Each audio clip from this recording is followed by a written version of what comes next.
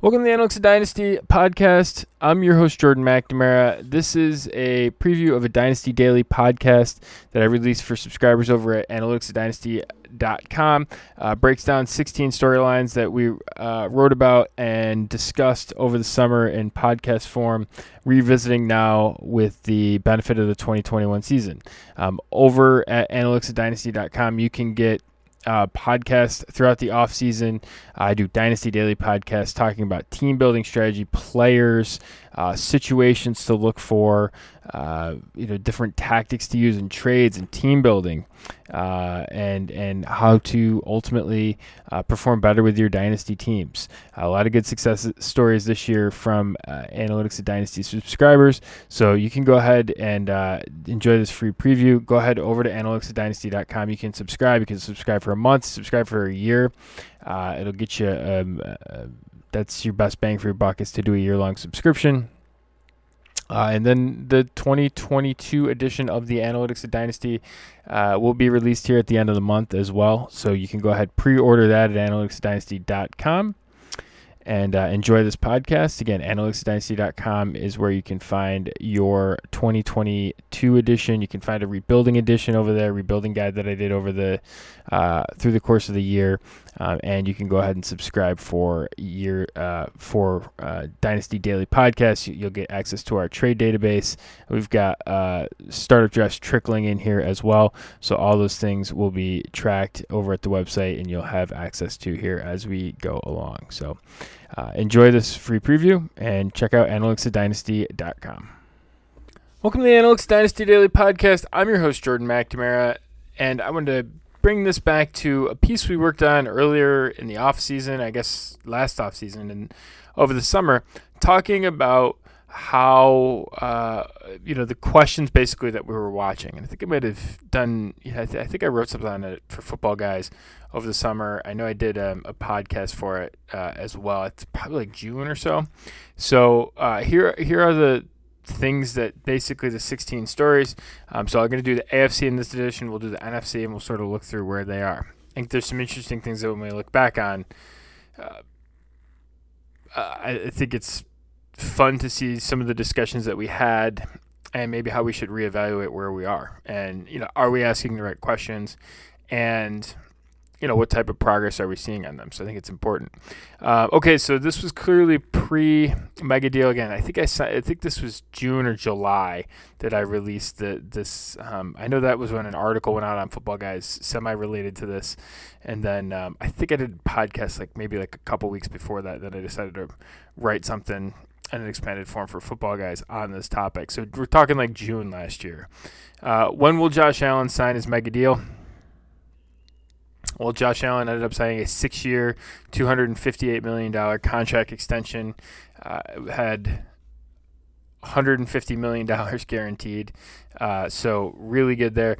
The contract ends up, putting him in a Bills uniform basically through his age 32 season.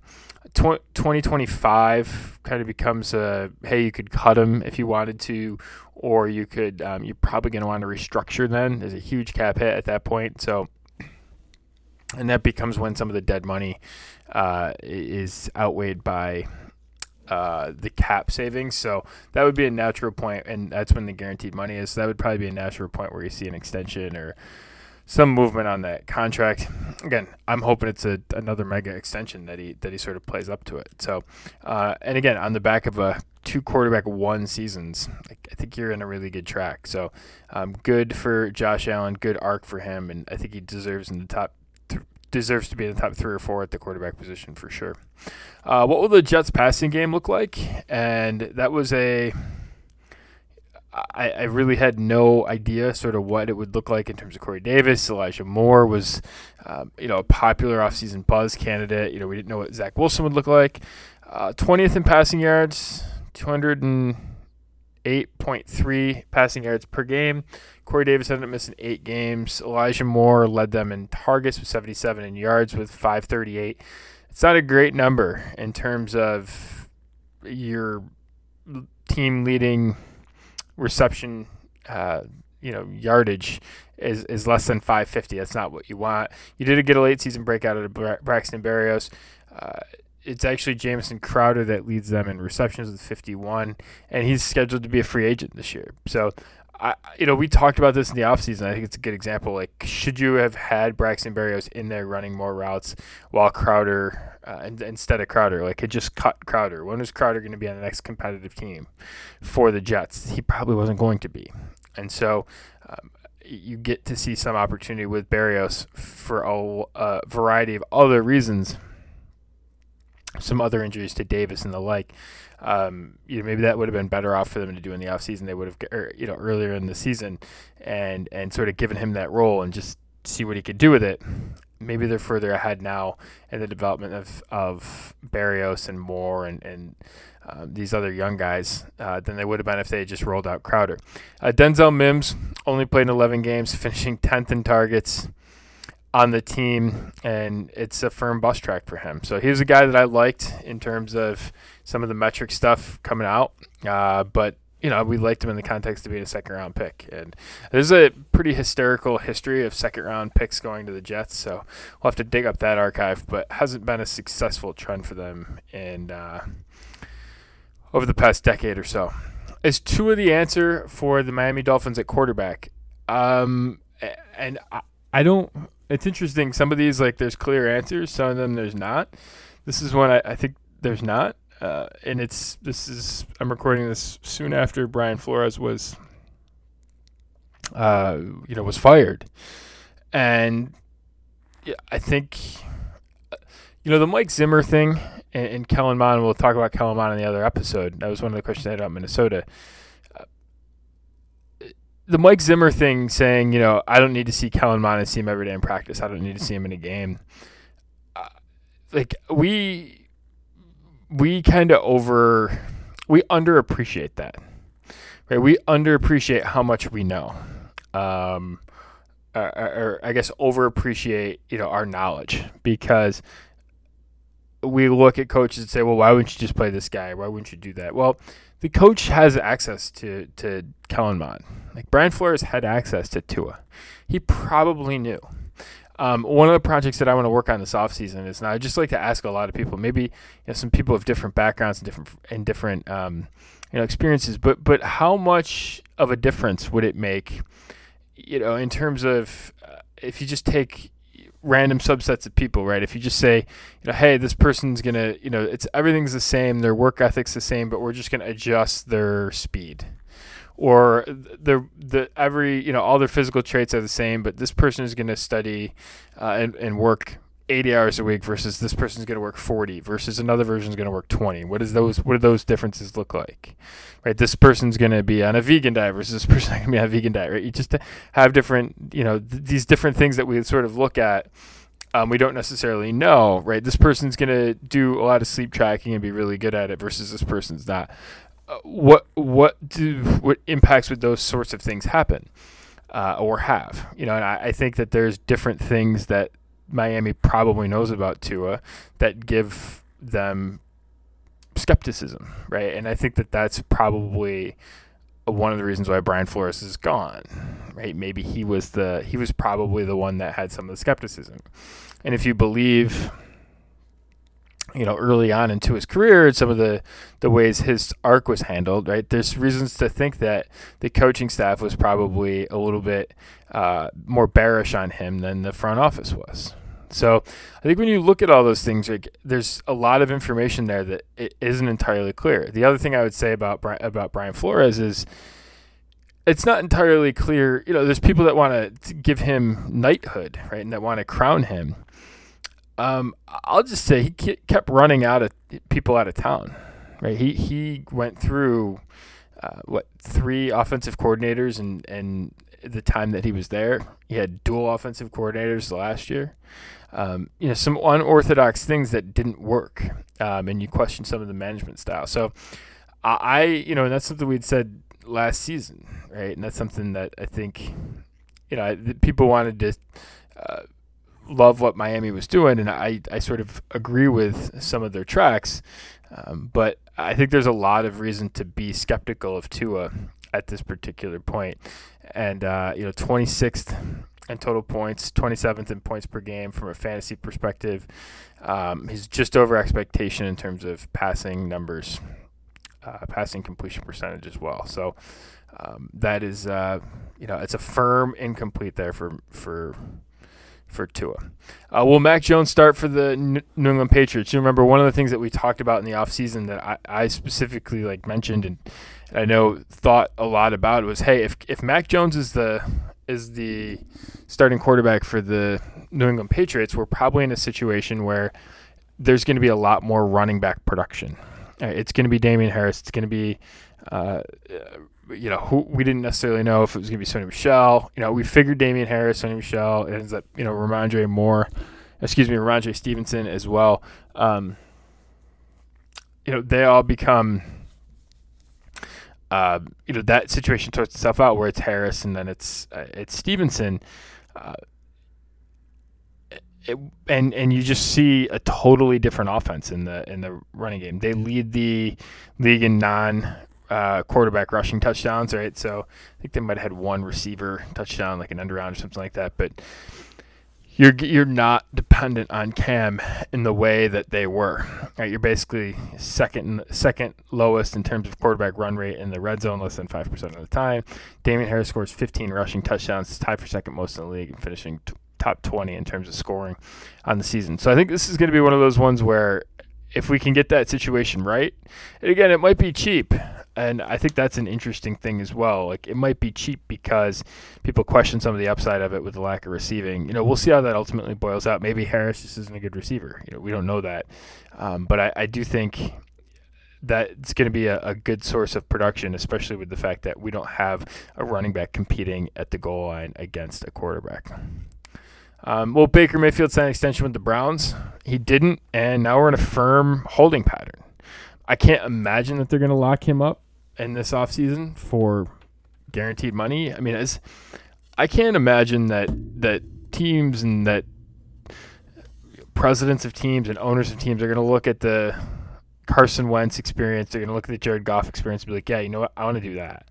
Maybe they do. Maybe that's not how they're thinking.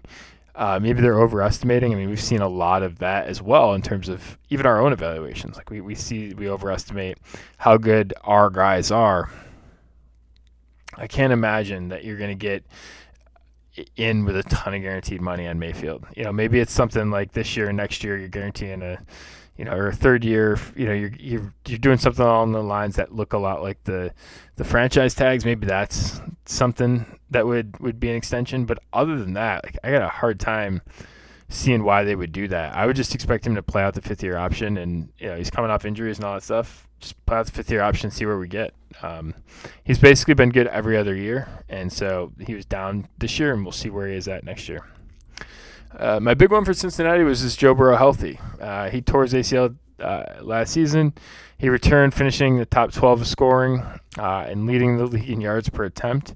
He actually has reset the franchise, fueling two top 24 wide receivers, including T. Higgins, who finished with wide receiver 24 finish, and Jamar Chase at wide receiver 5. So good on Burrow. I think he's a regression candidate next year outside of his volume going up. We'll see where that goes. Maybe it falls somewhere in between this year and last year, and it's a little bit more balanced. But there's some efficiencies there that I just don't think are going to keep up. So we'll be watching that. I think he's good, but I'm fading a top 6 price at the position. What will the Pittsburgh offense look like? This is one that I wasn't really, I didn't have a great sense of. Wide receivers tend to look more like Chase Claypool than Deontay Johnson, I think, in our mind's eye. But Deontay Johnson's a better wide receiver than Chase Claypool is. And one of the things that we talked about last year was, Chase Claypool was producing in non-repeatable ways. As a rusher, doing some gadget stuff. Wasn't a true outside wide receiver. And the way that he was scoring really well as a rookie. You then get to a point with him where you come into the season and there's limitations for Ben. And maybe Deontay Johnson just fits Ben better at this point. But Claypool wasn't that productive in college either. So that's a trend that tends to show up a little bit more and more. And you sort of look at it through that lens, and the fact that you see when Claypool was actually productive as a rookie. It was in kind of fluky ways, rushing. I think he had like 2 or 3 rushing touchdowns that really bumped up his valuation. You sort of look like that, and there's some questions there. Freiermuth steps forward. We'll see with Najee Harris what he looks like ultimately, but I'm really intrigued here by Deontay Johnson, especially going forward. I think Najee Harris should be a top 3 to 4 player at the running back position almost for certain this offseason. When will Lamar Jackson sign an extension? He hasn't yet, and we didn't see an extension. We saw basically the worst season of his career. So a jump in passing yards per game to the highest in his career at 240.2, which you could say, all right, that's a pretty good thing. However, worst quarterback rating, worst QBR, worst adjusted yards per attempt in any of the 3 years he's been a starter. He's missed 5 games. It's really the first extended absence during his career, so we can sort of forgive some of that. He was 15th in terms of season-long points, 7th in terms of points per game. And again, maybe they do a version of that Baker Mayfield thing that we were talking about. That's the question I would have. What are they going to do with him? And I think that's something that's going to linger over our head. He needs to be a better passer, and he didn't take that step forward this year. So that's definitely a concern. All right, Houston, what is the status of Deshaun Watson? I'll say this, David Culley, they want to fire David Culley. If Houston fires David Culley, I don't even know if David Culley's good. I couldn't even, the amount of time that I watched Houston this year is minimal at best. That's to say I minimally watched Houston is be a generous statement. Obviously went through their stats every week, but they didn't appear to be super dysfunctional. They just didn't appear to be super good. I don't know what you could have expected out of them. You lose your starting quarterback. You hire a guy who, I don't think was like an A-list guy. Probably wasn't even a B-list guy, for being totally honest and totally fair to him. Right? I think he's in his 60s. Never had a job as a head coach before, which is, you could say in one respect is like, hey, there's like, that's kind of a sign like maybe he didn't deserve it. There's other things, especially with the way that he came up, some special teams angles to his resume, that you might say, hey, listen, like those guys just don't get jobs, right? I think we're really bad at evaluating head coaches when they're hired. I know Joe Judge early on, people were really excited about. He just got fired, right? And we don't know necessarily what goes on behind the scenes. I think there's a lot of reasons to be skeptical of how Brian Flores behaves when the cameras aren't shining on him, and that is confirmed a little bit by the way that this happened this week. I think, and this is probably a lesson for the fact that we're going to see some of these movements now, and people say, "Oh, look, the situation's really good." Like, we don't know that, but I think a lot of times, and I've seen this especially with bosses, I'm sure you have as well. Sometimes the best bosses aren't the guys that are particularly good at the underlying skill, right? So, Michael Jordan makes a shitty coach, right? Why? Because shooting a jump shot comes really easy to him. Right? All that stuff, it's really hard to teach that. In my job, prosecutors make really terrible bosses because it's their way or the highway typically, and that's not really what a boss is, right? A boss, you shouldn't. A good boss shouldn't really treat people like that. It's a totally different skill. So it's interesting. Like I don't know I couldn't tell you what David Culley's management style is, but the fact that they want to fire him, I don't know what they reasonably could have expected other than to pick in the top, wherever they are, top 6 or whatever of the draft, to be one of the worst teams in the league. They actually overperformed, I think, a lot of people's expectations. So we'll watch that. We'll see where Watson leads. Again, I have quarterback tiers coming out when I sort of talk about him more in depth there, but I think he's a still an elite quarterback. It's really a question of when he plays. So, which Carson Wentz will we see in 2021? The steep decline Carson Wentz second half of the season. You could look at his season and say 27 touchdowns, 7 interceptions. Wow, it's actually good. 6.9 yards per attempt. That ranked 20th in the league. Negative 2.3 completion percentage over expectation. It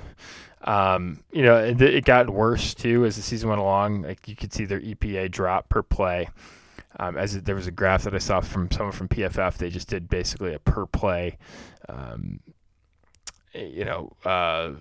EPA, and theirs just kind of fell through the floor at the end of the season, and in terms of their passing game. So big time disappointment for that. I mean, I think it's interesting. Like, if you're Indy, how do you make quarterback better? I talked in a prior episode about like just fix the damn problem, but I think that it's tougher to do that. I would say like, I don't know if Stafford's the right answer for the Rams. Right? I don't know if ultimately he gets them where they belong, but I think that's the type of shot like you kind of want to take instead of, taking you trade the mid-first for a guy like Wentz. I thought Wentz was already gone as it was. So maybe I'm biased in terms of that, but I think they represent multiple different ways to try and fix a problem that I think are really interesting to study. I'd probably lean in there. Let's just do something more aggressive and get it done type situation. If I have questions about the quarterback position, I'm not going to probably win a Super Bowl. It's probably not what's going to happen. I mean, it's possible, but probably not. And I think whatever the difference between Wentz and Stafford was in cost, like that's probably how much more confident they felt that he could do that. So interesting there. How will the Tennessee offense look in the post-Arthur Smith era? Injured. A.J. Brown, Julio Jones, Derrick Henry all spent time on IR. We were really hopeful for Anthony Firkser. That didn't happen. Ryan Tannehill had one of the worst supporting casts in the league when you take out A.J. Brown, Julio Jones, and Derrick Henry. He still managed quarterback 13 finish despite the limitations. They were fourth lowest designed pass rate in the league at 52.6%. All that's to say, I think Tannehill's actually pretty good. I think it's probably an example of that it didn't necessarily, the loss of Arthur Smith didn't really cost them a ton. So good performance there for Ryan Tannehill in what I think is a otherwise pretty difficult situation. Hands down failure in Jacksonville with Urban Meyer. Struggled to get a grasp on the NFL game, and it just their offense just ground to a halt. I think he's going to hand off Trevor Lawrence to the next the next coach, and it's going to be a really interesting situation because you're going to get Trevor Lawrence with some of the scar tissue from this year and all the stuff that happened, but you're going to see a quarterback I imagine there's still a lot of people that want that job because they see sort of the good in him. I'll be interested to look at some of the adjusted stuff after the first year, sort of how we should contextualize that. Listen, I tend to think if you're going to be great, you're going to be great. You're not necessarily held back by situation. I think we overmake excuses, especially at a position where it should be like, okay, trust but verify, right? And that's absolutely the way you should treat the quarterback position. You should verify it before you make a big investment. I think that with Trevor Lawrence, that's really how I'm going to feel with this one. So, you lost Travis Etienne for the year. He should be back in 2022. Probably is going to beat James Robinson back. He suffered a season-ending Achilles injury, and so we'll see what happens there. Trevor Lawrence, more interceptions, 17 than touchdowns. Not great there in terms of his performance on the season. But again, I kind of put that a little bit on him and not just on their Mr. McFeely there, their head coach. Can Clyde Edwards-Helaire take a step forward in the Kansas City offense? He disappointed. And I put out on Twitter this week, and I'm working on a project for some running back stuff, and I just said, I just wanted to see some of the stats, and so I was just like sort of rumbling through it. I was like, man, there's a lot more receptions for Josh Jacobs than Antonio Gibson. And so I put out what basically if you pick the two of them, who would you take? And I figured Gibson would win. And then there was comments like people like, oh, I'm so disappointed in Josh Jacobs as being like the 101 that class. What a disappointment. I was like, you got 2 top 12 seasonal finishes, and the next year you drafted Clyde Edwards-Helaire at 1. We forget, would I have rather had Christian McCaffrey? Of course. But what, I don't know what more you want other than you get a starter season as a rookie. You get 2 top 12 finishes in a row. We're 3 years into a rookie deal and he's got 3 hits, right? Yeah, I mean, contextualize that Josh Jacobs deal against Clyde Edwards-Helaire.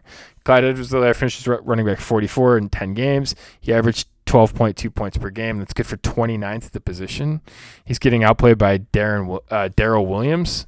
On a per-game basis, Edwards-Helaire averaged 51.7 points per game. Again, that's only 10 games. And Darrell Williams had twice the production, the receiving production, than Edwards-Helaire. So when you look at all that, it's a really interesting. And that's on a per game basis too. So that receiving production, it's scary. The Clyde Edwards-Helaire angle. Do I treat him like he's in a multi-year window? Probably not. That's really the thing with him. Like, I probably don't trust that a ton. I'm stashing my Darrell Williams shares. I mean, it'll be interesting to see where Clyde Edwards-Helaire falls in cost, because like if he's going to be available outside the top 20, like I think he should be scooping up those shares. But if he's going to be in the teens, like there's going to be a lot of other options that I think are there, and even into the early 20s, there might be options there that I think could make a bigger difference. Like, I should want to bet Clyde Edwards-Helaire over A.J. Dillon, but at the same time, I don't know, with what we know so far in his career, I don't know if Clyde Edwards-Helaire sort of has enough in his arsenal to sort of make a big difference, where we kind of know that A.J. Dillon can, right? And again, I think that's a really interesting comp. So, and when you just look at contextual prices, right, just remember, like, if you can hit 3 doubles from 101, like, you're well ahead, right? You're on track for a batting championship. And all you need is Clyde Edwards-Helaire to show you that. Who's the starting quarterback for the Broncos? Well, heading into 2022, I hope it's not any of the guys that started for him this year. That's Bridgewater and Locke. 14 games for Bridgewater. He threw for 218 yards per game and 18 touchdowns total. That's not going to win much of anything. Locke started the final 3 games of the season, averaging 187 passing yards per game while only throwing 1 touchdown. They ranked 19th in passing yards on the season. And seem like a team that could really compete if they have another quarterback option that's better than either Teddy Bridgewater or Drew Lock. What is the role of Kenny Drake in the Vegas offense? That was a big question in terms of capping Jacobs' upside. Jacobs went on to finished 5th at the position in receptions, a running back 12 finish despite a career worst in rushing yards at 872. Drake's guaranteed basically to be back in 2022 contractually.